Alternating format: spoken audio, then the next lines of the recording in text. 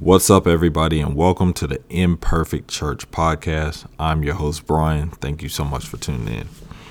On this episode, we're going to talk about something that is and should be important to every single person listening. And this is a word that appears in the Bible over 356 times in the ESV version, 420 times in the King James version, and in the NASB version, which is the version I read out of, 346 times. And this word is peace.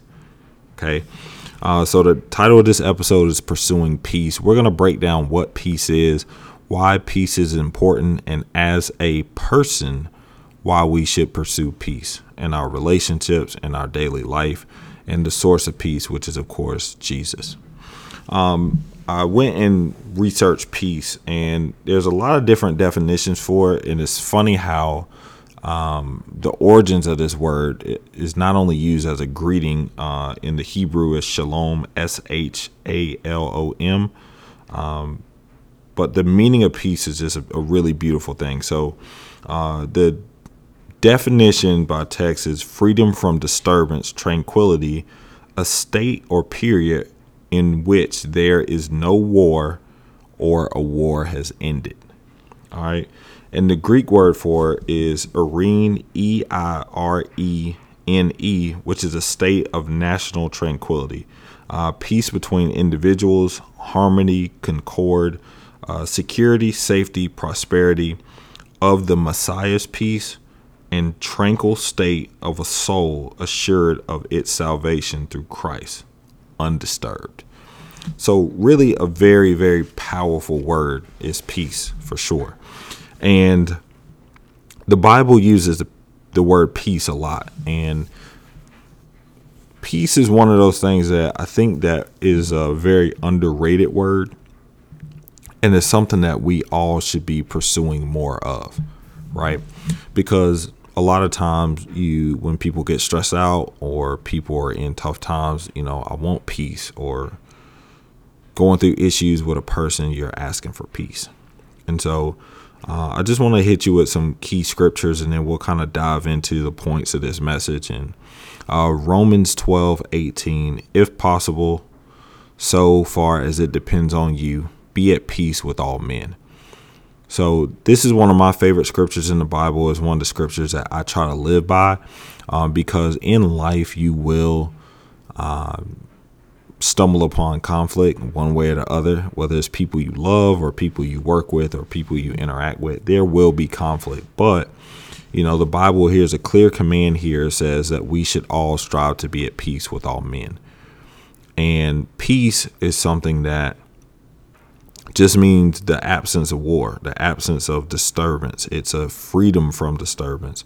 And how we get that is truly being dependent upon God, right? We're looking at God as our source. We're looking at God as our guidance and our direction. We're really submitting all of our needs and desires over to God and being dependent upon him. And that's what produces the peace, right? Peace is not something that we can get from money. It's not something that we can get from our relationships. It's solely based off a settled, tranquil state of knowing that God's got you no matter what. All right. And when we think about peace and we think about the reasons why so many people don't have peace, we have to take a look on the inside, right? One of the notes that I wrote down here was an inward mess leads to an outward mess. There are a lot of things that we don't necessarily surrender or give over to God, and we try to handle it ourselves. And in that can produce an internal conflict, right? If you are a believer, you know that prayer changes things, and, seeking biblical community and really doing what the word of God says, which requires us to humble ourselves, requires us to treat people in a manner that's honoring to God. And that could create a war inside of us. And a lot of times that robs us of having peace, right? And so that inward mess that leads to an outward mess is the struggle that we have in our heart, to where, yes, human me wants to use choice words or want to seek vengeance or don't like this or don't like that. And it'll lead to an outward mess sometimes if it goes unchecked. But when we know God is our peace, right? When I know Jesus, even though I don't like this, I know that I have you, and I know that everything's going to work itself out for my good. That's peace, y'all. That's peace. It's the absence of war, right? And then with that inward message, we really have to take time to make sure that we're praying. We really have to take time to make sure that we are spending time in our word and not just being consumed with conflict, right? Next, we all need to have a default setting of forgiveness, and our GPS system needs to be set on the destination of peace. There's no way for any of us, no matter how happy-go-lucky we are, that we're going to go through life and not encounter conflict. And a great way to kind of work your way back towards peace is through forgiveness. You know, peace comes from God, and we know that there are times in life where people will make mistakes, people will say things, people will be in opposition of us, and we have to realize that that's a natural thing for humans to do. We're sinful by nature. We're selfish by nature. We want what we want, and we want the best out of everyone around us, right? So that we can ultimately get what we want. And it's important in those times that we have a default setting of forgiveness. I understand you're human. I understand you're going through something. And really, if something or someone bothers you, get in front of God with it. How often do we say, God bless you, and we're being sarcastic? But you should truly want God to bless that person. You should truly want that person to be walking in God's will and to know that someone's praying for them, because when we're going through stuff, we desire that people pray for us too.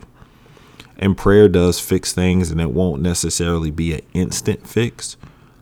But the fact that you're going to God, God's going to give you a peace about things, and he's going to give you that extra or whatever you need so that you can progress in a healthy way.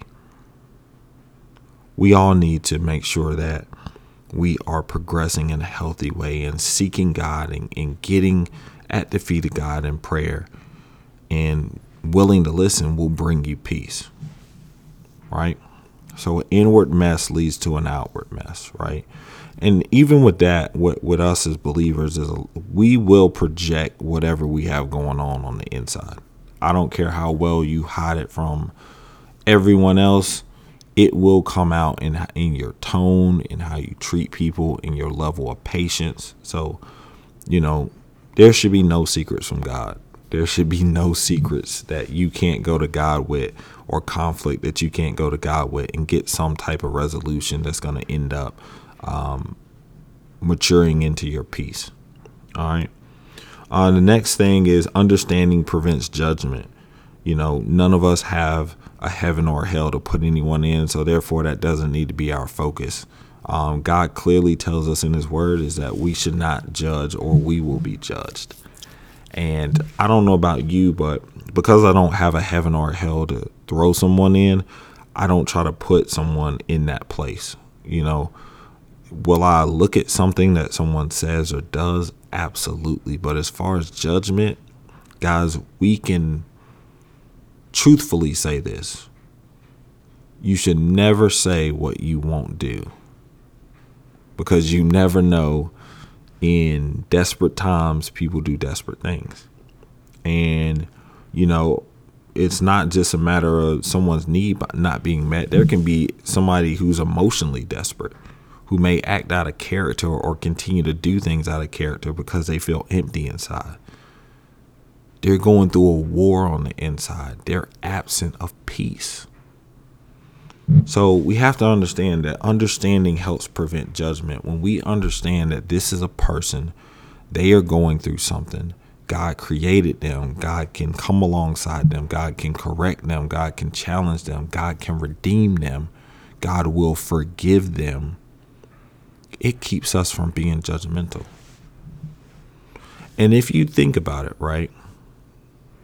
if you're looking at someone's words or their actions, it's very easy to give them a label. It's easy to judge them. But it's another thing to say, you know what, God, you still love them regardless. And God, I still want what's best for them. Right?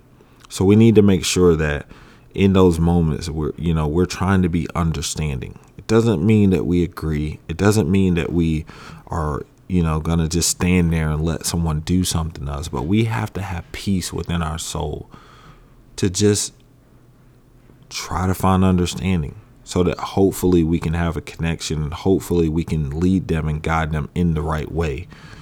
If it's, something that can actually be done. And one important thing about peace is we need to understand that God alone is the source of peace. A lot of times, as humans, it's really easy to become materialistic. It's really easy to rely on certain things to bring us to a certain level of comfort, right? And comfort and peace are two different things. We don't want to confuse the two. So when it comes to peace, this peace alone, it comes from God. God is the supplier of peace. It's the one who created us. It's the one who redeems us. It's the one who forgives us. It's the one who provides for us, that gives us that tranquil state, that state that's free of disturbance. When we're in God's presence, we're not worried about anything else. When we know God will never leave us nor forsake us, it eases those worries. It eases that mental war and those gymnastics that we go through mentally of, is this going to work out or is this going to be bad? It eases the war of, oh my God, this is happening to me again. And it's so important that we go to God and we pray for peace, right? Pray for peace. Ask God to reveal and refresh and restore your heart so that you can walk in the freedom of who God called you to be. Too many of us walk around with grudges. Too many of us walk around with offense. Too many of us walk around envious. Too many of us walk around with gossip and slander on our tongue. And for what? As if it's going to progress you in God's will for your life. Absolutely not. So my prayer for you is that you seek peace. Seek to be at peace with all men. And here's the funny thing. If we go back to Romans 12:18, it says, if possible, so far as it depends on you, be at peace with all men. If possible, right?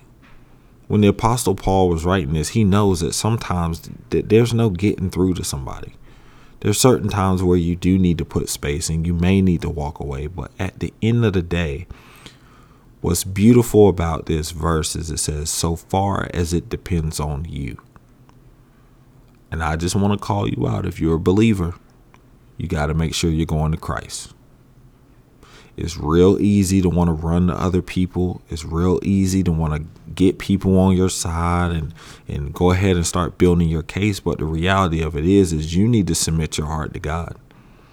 You need to realize that the same thing that person is doing to you when you put someone down, when you mistreat God's creation, you're being just as disobedient as they are. We're called to peace. So as far as it depends on you, you got to make sure that you're turning to God. That's nobody else's responsibility. That's nobody else's call but you. You got to get to God. Get to God with it, right? And that includes also having that peace that comes from the scriptures.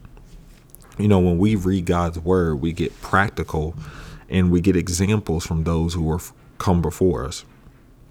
God's word is designed for us to know God's character so that we know he's not this God that's trying to punish us and send us to hell and wrath and brimstone like some of us grew up learning. No, God is loving. God is compassionate. God cares about the details. God cares about everything that you're going through. The success and the failure. The good and the bad. Right? And if you think about God's love for us, he sent his only son to live a sinless life so that we have eternal life. He sent Jesus not to be served, but to be an example. He was a love offering. And it's funny because one of the names that they call Jesus in the Bible is the Prince of Peace. And if he's the Prince of Peace, why not run to him to make sure you have it in every area of your life? All right. Romans 14:9 says, "So then we pursue the things which make for peace and the building up of one another." And so this is part of the Bible in Romans 14 where it says principles of conscience. And it's talking about how we should interact and treat people, which a lot of times the reason why we don't have peace in our lives is because of the relationships in our lives. It's the people we interact with. It's the people we're around. And we need God in order to handle people, right? God made people. God created people. Most important is that we were called to love and serve people. Everybody was. And so one of the things that the Holy Spirit was kind of speaking to me as I was going through this is that humility is the currency of connection. Humility is the currency of connection.